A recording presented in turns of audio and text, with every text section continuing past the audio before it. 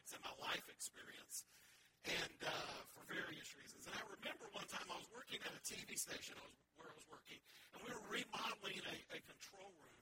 And there was a professional sheetrock crew that was there to hang all of the sheetrock on the walls. But we were helping because we wanted to get things done faster, and so another guy and I were helping. And we went out and they cut a piece and brought it in, and we put it up to hold it up there so they could screw it into the studs. And as we did, we saw it didn't fit. And the guys who were the pros out there, they said, that ain't going to work. It's not going to fit. No matter how much you try to mess with it, it's not going to fit. I said, well, man, I thought I had that right. And they said, haven't you ever heard of the phrase measure twice, cut once? And I said, well, I think I've heard of it somewhere, but apparently I didn't use it on this. And so they called me from that point on as a joke, and they used it quite often during the rest of that project. Measure once, Billy.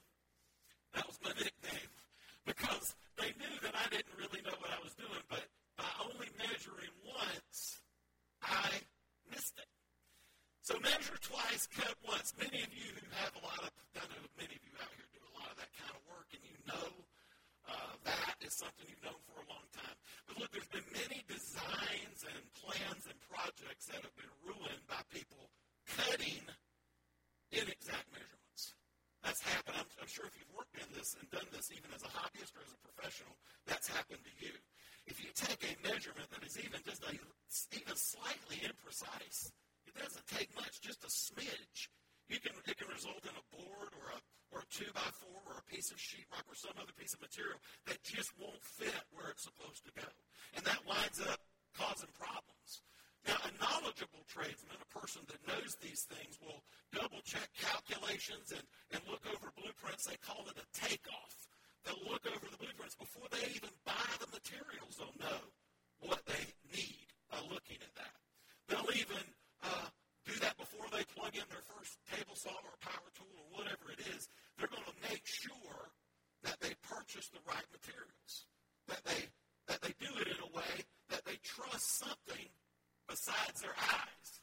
And that's what this is. So if you measure this and you look at what you're going to measure, you can look at it with your eyes and miss it almost every time. There's nobody really that's going to be able to say that's 6 feet 4 3/4 inches.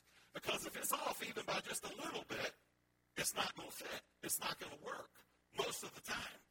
And so when you have this, you want to trust this as opposed to what you can see.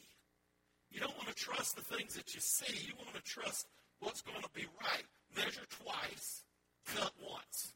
And as Christ followers, I believe the same is true for the way that we need to live our life. There's a verse that somewhat ties into this idea that I'm trying to share here. And that's Proverbs 3, 5, and 6. Many of you know this. At least I would say most of you do. And it says this: trust in the Lord with all your heart and lean not to your own understanding. In all of our ways acknowledge Him, and He will make your paths straight. So don't trust in what you see. Trust in the Lord. Don't trust in the things that you think are right to your mind. Trust in the measure. Trust in exactly what it is. Be precise. And if you walk through the difficulties of today's world, and I'm going to tell you, I said this in prayer earlier, I believe this time that we're in this part of 2020, may be the most difficult time. It's the most difficult time in my memory. That in terms of all the things from COVID-19 to the civil unrest, all the things that are coming together at one time, it is a difficult time right now. For a lot of people and for us, it's just it's a season of difficulty. And if you're going to walk through the difficulties of today without direction from God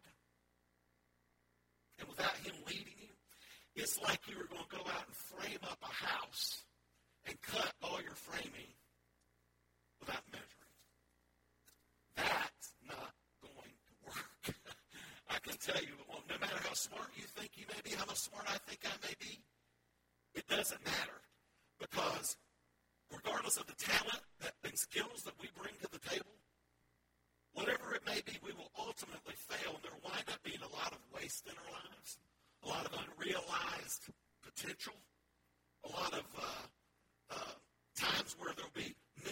opportunities. And those are things that we don't want. And this is for dads today, especially.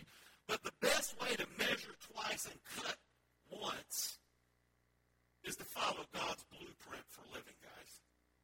There's only one way to live, and it's God's blueprint for living. That blueprint is contained in this book here. We call it the Holy Bible. We call it the Scripture. It's not done in your car held in a book anymore. If you've got a phone, you've got the Bible. If you want to read it, if you want to consume it. If you've got any other kind of device, you've got the Scripture. You can listen to it. You can read it. There's no way you can say, I don't have the ability, time, or opportunity to do it. It's everywhere if you choose to. And that's the blueprint. And it will result, guys, and again, I'm speaking to everyone here certainly, but mostly to the men in the room today, and then more precisely then, I guess, to the dads or grandfathers or wherever you may find yourself there. This will result, that way of living will result in the best outcome for you as a dad, as a husband, and really as a member of your community. This is the way to do it. And it's the best chance for success in your family. So measure twice and cut once. The other thing you got to do, guys, is this is something that I don't know if you're like me, but is follow the instructions. You know, I'll tell you, I never have tossed an owner's manual for anything. I had at my house, and she'll remember, my wife will remember, I had at our house binders, 3 big thick binders of all of the stuff they gave me when I moved in my house. Every manual for every microwave, oven, AC unit, hot water heater. I never used them, except when I maybe first got them, but I had them and I kept them. And I think, you know, it was really brought to light to me when I moved here to Fleming Island almost a year ago now. When we moved from Fleming Island, you know, when you move, you get stuff and you get rid of some things that you find that you don't need anymore and you just sort of clean out. I wish we'd have even done a little more of that probably. But I found a manual. This is true. Now, this is just a year ago. I found a manual for a VCR. I didn't have the VCR. I don't even know the last time I owned a VCR. There are people probably in this audience that don't know what a VCR is if you're young enough. But I had a manual for it. By the way, I tossed it. I got rid of it. But why do we keep those? I think a lot of times men want to have the manuals to things because they want to squeeze every bit of usefulness out of the whatever that item is. It could be a piece of electronic gear. It could be a tool. It could be your car. You want to do that. And you want to also know how to care for it so it gives you the best use for the purpose you have it for the longest period of time.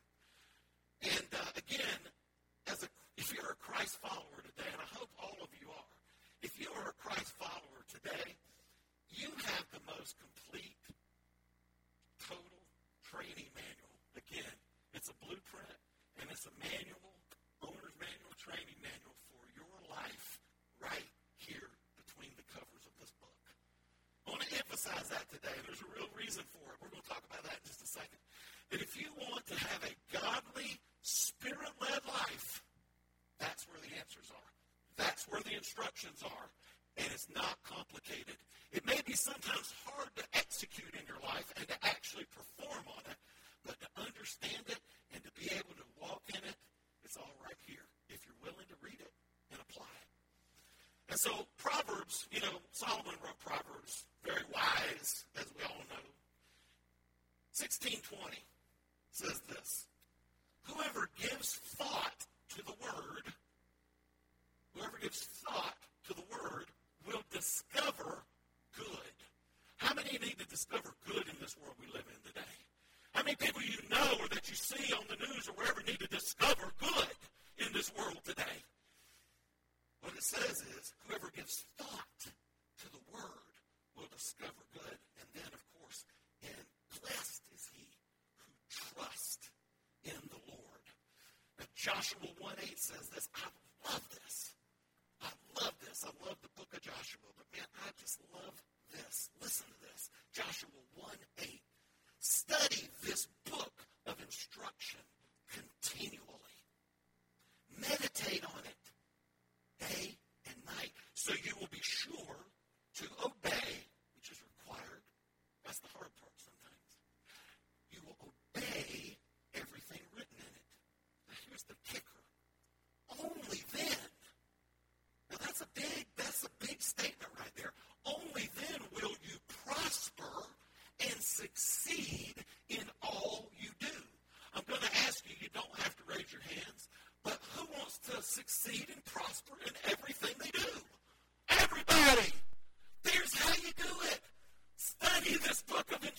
instruction. It gives you the blueprint right here. Meditate on it. Obey it. And then you will succeed and prosper in all you do. And dads, that means you're going to succeed as a father. That means you're going to succeed as a dad and as a husband. You're going to love your family. You're going to lead them to God. That's the answer. Following the directions or the instructions as was written in that verse. Found in God's Word keeps us calibrated with God's will and plan for our life. I'm going to repeat that. Following the instructions in this book keep us calibrated into God's will and plan for our life. It keeps us in alignment. And the Scripture ensures that we have everything, all the information we need to properly live out God's purpose and plan for our life. So we got to follow instructions. Real important. The other thing we got to do, guys, is we got to take care of the tools that we have. You don't have tools if you don't take care of them because they won't last very long. And for those of you out here, and I know there's many of you that do, I know I've talked to a few of you about it. We have a great investment in tools. You know the importance of care and maintenance. If you don't even just store your tools properly, they'll rust or they'll get damaged by something else and they'll not be useful anymore. So you have to have good maintenance habits or they just won't operate the way that they are designed to operate. And for anyone that works with tools, and I don't much, but I do enough where there's not a bigger bummer when you're out there and you've got your tool and you're ready to try to do something and it doesn't work. And it usually, in my case, is because of improper care or trying to use it for a purpose it wasn't intended or whatever it is. But, man, that's a bummer. You're ready to go, you got everything, and then it just doesn't work. And the way you do that to ensure that that happens, not at all or very infrequently, is care and maintenance. You got to take care of the tools. Now, God has given us spiritual tools to live a victorious life. How many believe that? God has given us spiritual tools to live a victorious life. But it is our job to maintain them, to take care of them. And I want to just read and say this is something that, again, we're not going to talk about the fruit of the Spirit today other than just this verse I wanted to share. If you want this in your life, Galatians 5:22 and 23. But the Holy Spirit produces this kind of fruit in our lives. Read these with me. Love, joy, peace, patience, kindness, goodness, faithfulness, gentleness, and self-control. There is no law against these things. How many people here today want to have more of those things in your life? I know I do. I want more love, kindness, gentleness, faithfulness, patience, self-control. I don't want to yell at people that don't go when the light turns green anymore. I need a little self-control, man. I'm getting better at that, by the way. I wonder what some people think about me sometimes when they see me in the car. I'm like, they can't hear me, but it's just like silent rage. And like, Pastor Billy does that? Oh, my goodness. It's not so much as it used to be, but I still get frustrated every once in a while. But look, we want that. And in order to have the fruit of the Spirit producing it in our life, it has to be cultivated. Just like anything else that you're growing, you have to cultivate that. There's tools and things that are required to do that. Paul wrote to Timothy this, and this is something that he challenged Timothy. He was mentoring him, and he was teaching him. And Timothy 1 Timothy 4:14 and 15 says this. Do not neglect the spiritual gift you've received, Paul's writing Timothy. Give your complete attention to these matters. Throw yourself into your task so that everyone will see your progress. See, that's so important because we don't want to neglect the things that God has gifted us with. We want to use those. And we have to pay attention to them. We have to throw ourselves into it. We have to put an effort in.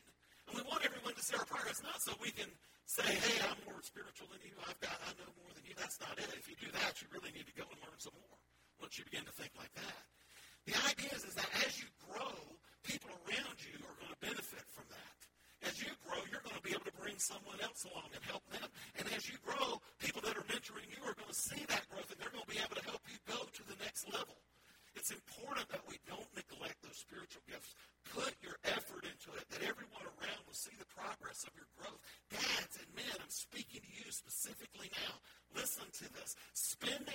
as a man, as a dad, as a husband, spending time in God's Word, spending time praying, spending time worshiping openly, declaring the goodness of God, worshiping Him. I'm going to say this too, men, tithing, generosity. That is a thing that you need to do in leading your family. You need to be the first one to do that, not depend on your wife to do that. You need to be the one doing that. You need to have regular fellowship with other men. That's what I just spoke about earlier about men of courage. We have opportunities at this church to do that. One of them is being done here today. If you're here today and you're a man or anyone else, but men I'm speaking to today, you are in fellowship with other men in this place today. That's so important to live a successful life. To be a great dad for your family, you need to be in fellowship with other men. There's another way to do that. July 11th is the next time. Once a month, we have a meeting here. Every man in this church should come to that. We have a breakfast at 9 a.m. It's awesome. People get together, and we're in fellowship with one another. July 11th, Men of Courage, be there. Be in fellowship with other men. The next thing you can do is there's a meeting we have, a small group meeting every Monday for men called the Man Cave. It's a thing that it's just for men to talk about man things. And it's a secure and safe environment so you can come in and share from your heart. I think the saying they have, they robbed it from the commercial in Las Vegas. What happens or is said in the man cave stays in the man cave. And that's a good thing because we're there to sharpen one another. Iron sharpens iron. Be in fellowship with other men. But look, if you want to properly care for all of these tools that God has given us, that sculpt and that shape and that smooth, all of these things that produce this fruit of the Spirit, the love, patience, kindness, all the things we just said, if you want that to happen, men, you have to be worshiping God. You have to be in His Word. You have to pray. I'm not going to give you a prescription of how much or how you do that, but you have to do it. And you need to be in regular fellowship. Come to church. I'm not here to try to get on anybody that doesn't come. I don't judge people about it. I used to a long time ago, but I don't anymore. And because it's not my decision. But I will tell you this. When you miss church on Sunday morning, this is just for everybody. This is for me. When you miss that, you miss an opportunity for fellowship. You're missing something that God wants to do in your life.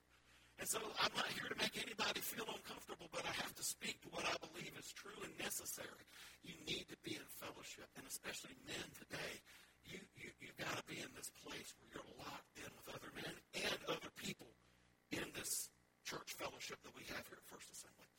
So another thing men don't like to do is ask for help. Are any of you like that, or is it just me? I mean, I don't. I mean, it's a notorious thing. There are many things said about, why Moses wandered around the desert for 40 years? Because he didn't want to stop and ask for directions. By the way, just for anybody that's wondering, that was a joke. Somebody's going to go back and play that back and say, did you see what he said? No, that's not in the scripture. That's just a joke. But we don't like that. We also don't follow directions very well, do we, Christina? Asking for him is one thing, following him is another one.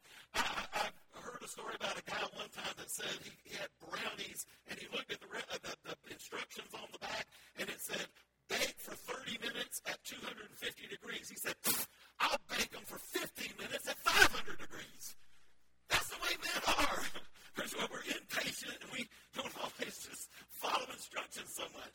But look, if you're remodeling a house, or if you're doing any kind of a project like that, an extra hand is always one that's going to come in handy.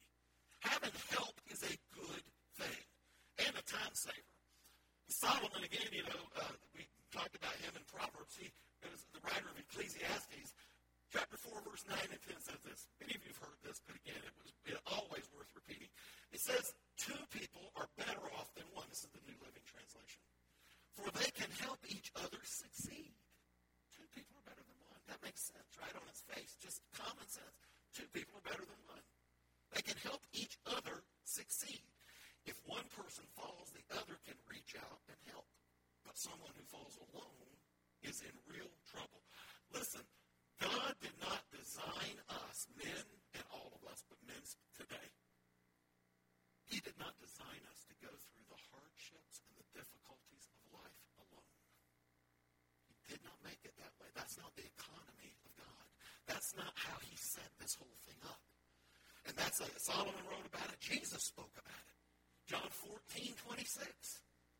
He says this, but when the Father sends the advocate as my representative, New Living Translation again, as my representative, Jesus is speaking, that is the Holy Spirit, he will teach you everything and will remind you of everything I have told you. Now, I don't know about you, but I like the concept of that. I like the idea of me being able to walk around in my life and come to a place and it's like, I got a choice to make. I got a fork in the road. I'm going to go this way or I'm going to go that way. I'm going to do it this way or I'm going to do it that way. And then there's this Holy Spirit, this representative of Jesus, tapping me on the shoulder, saying, hey, remember what Jesus said about how to deal with this? Think about that for a second.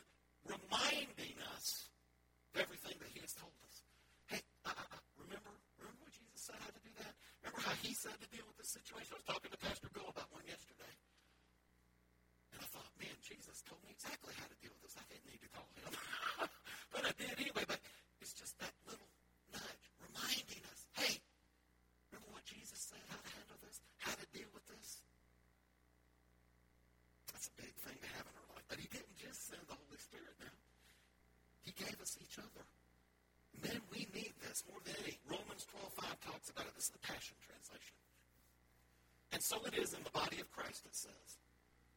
For though we are many, we've all been mingled into one body in Christ. Listen to this. This means that we are all vitally joined to one another, with each contributing to the others. If you have an accident in that construction analogy I've used here today, if you have an accident in a workshop or on a construction site and you're by yourself, a simple accident or an accident that might just have caused one little bit of a problem can actually turn into a life-threatening thing if there's nobody there to help you. Falling off a ladder or, having an accident with a power tool.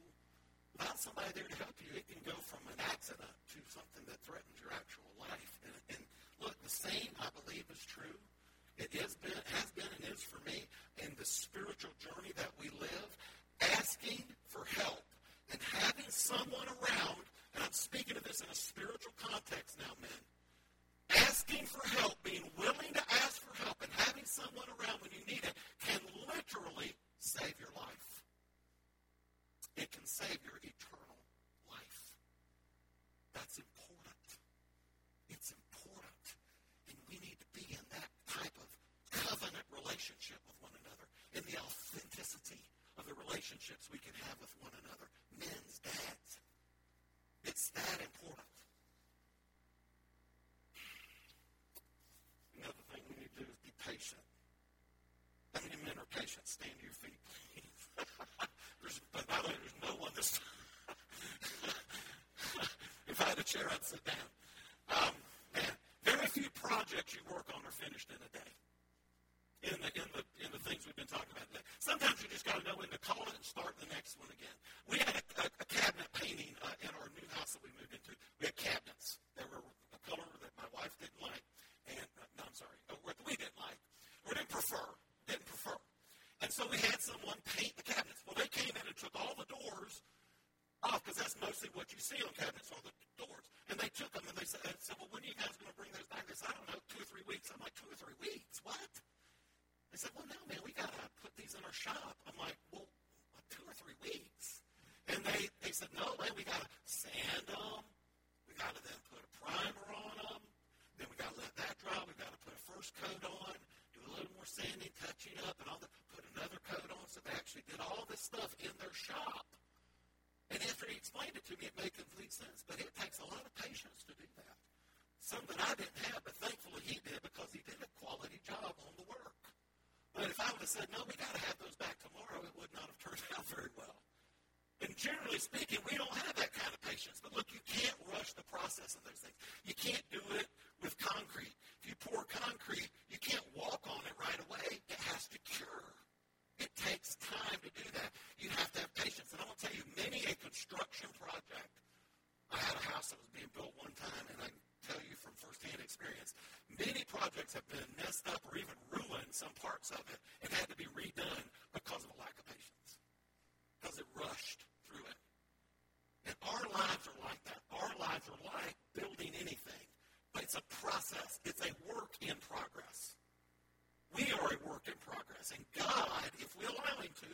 choose to. He is constantly shaping, sculpting, sanding away the things that need to be gone away, putting out the coat of the new things that need to come on. The new veneer, then sometimes it gets messed up a little bit. He'll sculpt it and shape it a little bit more. That's what God does. He primes us. He gets us ready for things. That's what God does if you allow him to do it. And if I could ask our praise team to come as I'm closing here. Paul wrote about this to the Corinthians. He wrote this. He said, so all of us who have had that veil removed can see and reflect the glory of the Lord. Now this again is the New Living Translation. And the Lord, who is the Spirit, makes us more and more like him as we are changed into his glorious image. Glory to glory. See, God is trying to turn us every day a little bit more like him. Be a little bit more like him. And he's shaping us and molding us if we allow him to do it. And as any craftsman, true craftsman would tell you, the very most amazing pieces that you will see of workmanship are ones that require a degree of patience and time and perseverance to get it to the finish point where you want it to be. And Paul wrote this also. Now this was to the Philippians. Chapter 1, verse 6 in the Amplified Version, it says this. Again, remember, he's the master craftsman here. He's the one molding us and shaping us if we allow him to do it. And it says this, I am convinced and confident of this very thing, that he who has begun a good work in you will continue to perfect and complete it until the day of Christ Jesus, the time of his return. Folks, men, dads, if he started something in your life, he'll keep perfecting it. He'll keep shaping you. He'll keep sanding away the stuff and putting the new coat on. He'll keep doing these things if you will allow him to. Keep working in your life to develop you to be more like him. And he'll perfect it, the scripture says. He'll complete it. He'll finish it in your life right up until the day he returns. But we have to make a choice. So men, be encouraged. Be confident in those words. But also, be patient. God is working on you.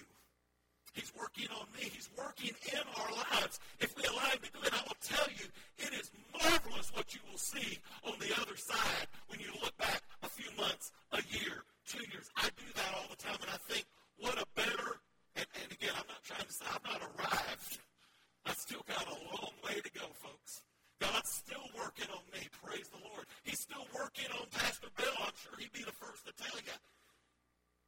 That's the thing. There's always more he can do in your life to make you more like him. But where I was now, a year ago, 5 years ago, 10 years ago, it's day and night because of what God's doing through me. In me allowing him to do it. And I just want to allow him to do it more and more and more. He's working on you. And the result will be, folks, men, listen to me. Dads, listen to me. The result, don't think for a minute. Don't let the enemy lie to you and tell you that you can't be all you can be in God's plan for your life. Don't let him lie to you, because it's not true, because there is a master craftsman who can do things and change your life from the inside out and turn your life into a masterpiece of his work. That's the truth from God's word. It says it over and over and over again. We have to be willing to do that. We have to be patient with it. We have to be diligent with it. And so, men, I'm just going to close with this too. Lead the day in your families. Lead the day in your workplace. Lead the day in your marriage. Listen to the advice of other people who can pour into your life and share the things of God with you and help you. Be in fellowship with other men. Heed the advice of those who can help you. And no matter what the failures have been or may be in your life, I'm here to declare something to you today unequivocally. No matter what it has been or how many times it's occurred, no matter what shame or guilt you may feel because of it,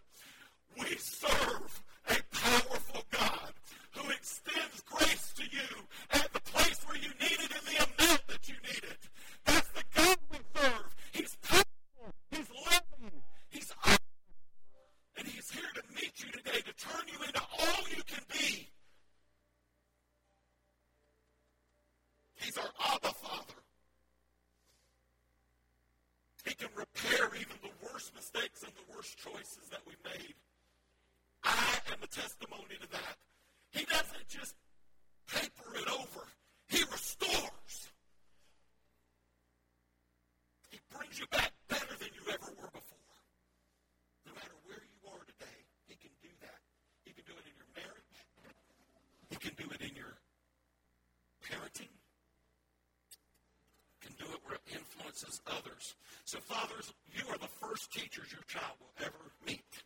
Not a preschool teacher, not a kindergarten teacher. You're the first teacher that your child will ever meet. You're the first one. And it is incumbent upon you to not just tell them what to do, but to live the way you want them to be. I saw that in my home. And although my dad, I'm sure he'd be the first to say, and my mom would also too, that they're not perfect and they made mistakes. I've made mistakes as a parent. We all will. But I'm telling you, God is merciful and graceful, and he will help you. But as the first teacher your child will ever encounter, teach your son to be a man of God. Teach your daughter to love and respect the things of the Lord. And do it by how you live, not by what you say. By how you live, not by what you say. Proverbs 22:6, and I've said it so many times, always on Mother's Day and Father's Day. Train up a child in the way he should go, and even when he is old, he will not depart from it. I'm a testimony to that promise. You see, I'm a testimony to that promise. But the training that I have wasn't just words being spoken. Billy, do this. Billy, do that. Billy, you should do that because that's what the Scripture says.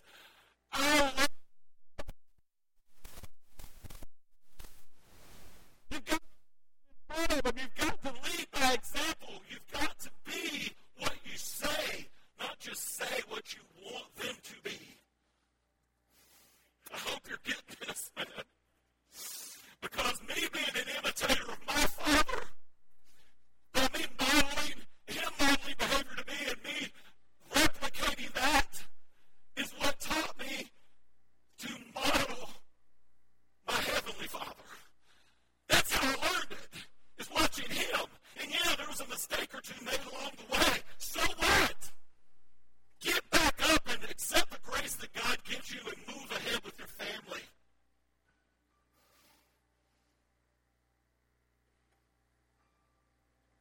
Joshua 1:8, again, I'm going to close with this.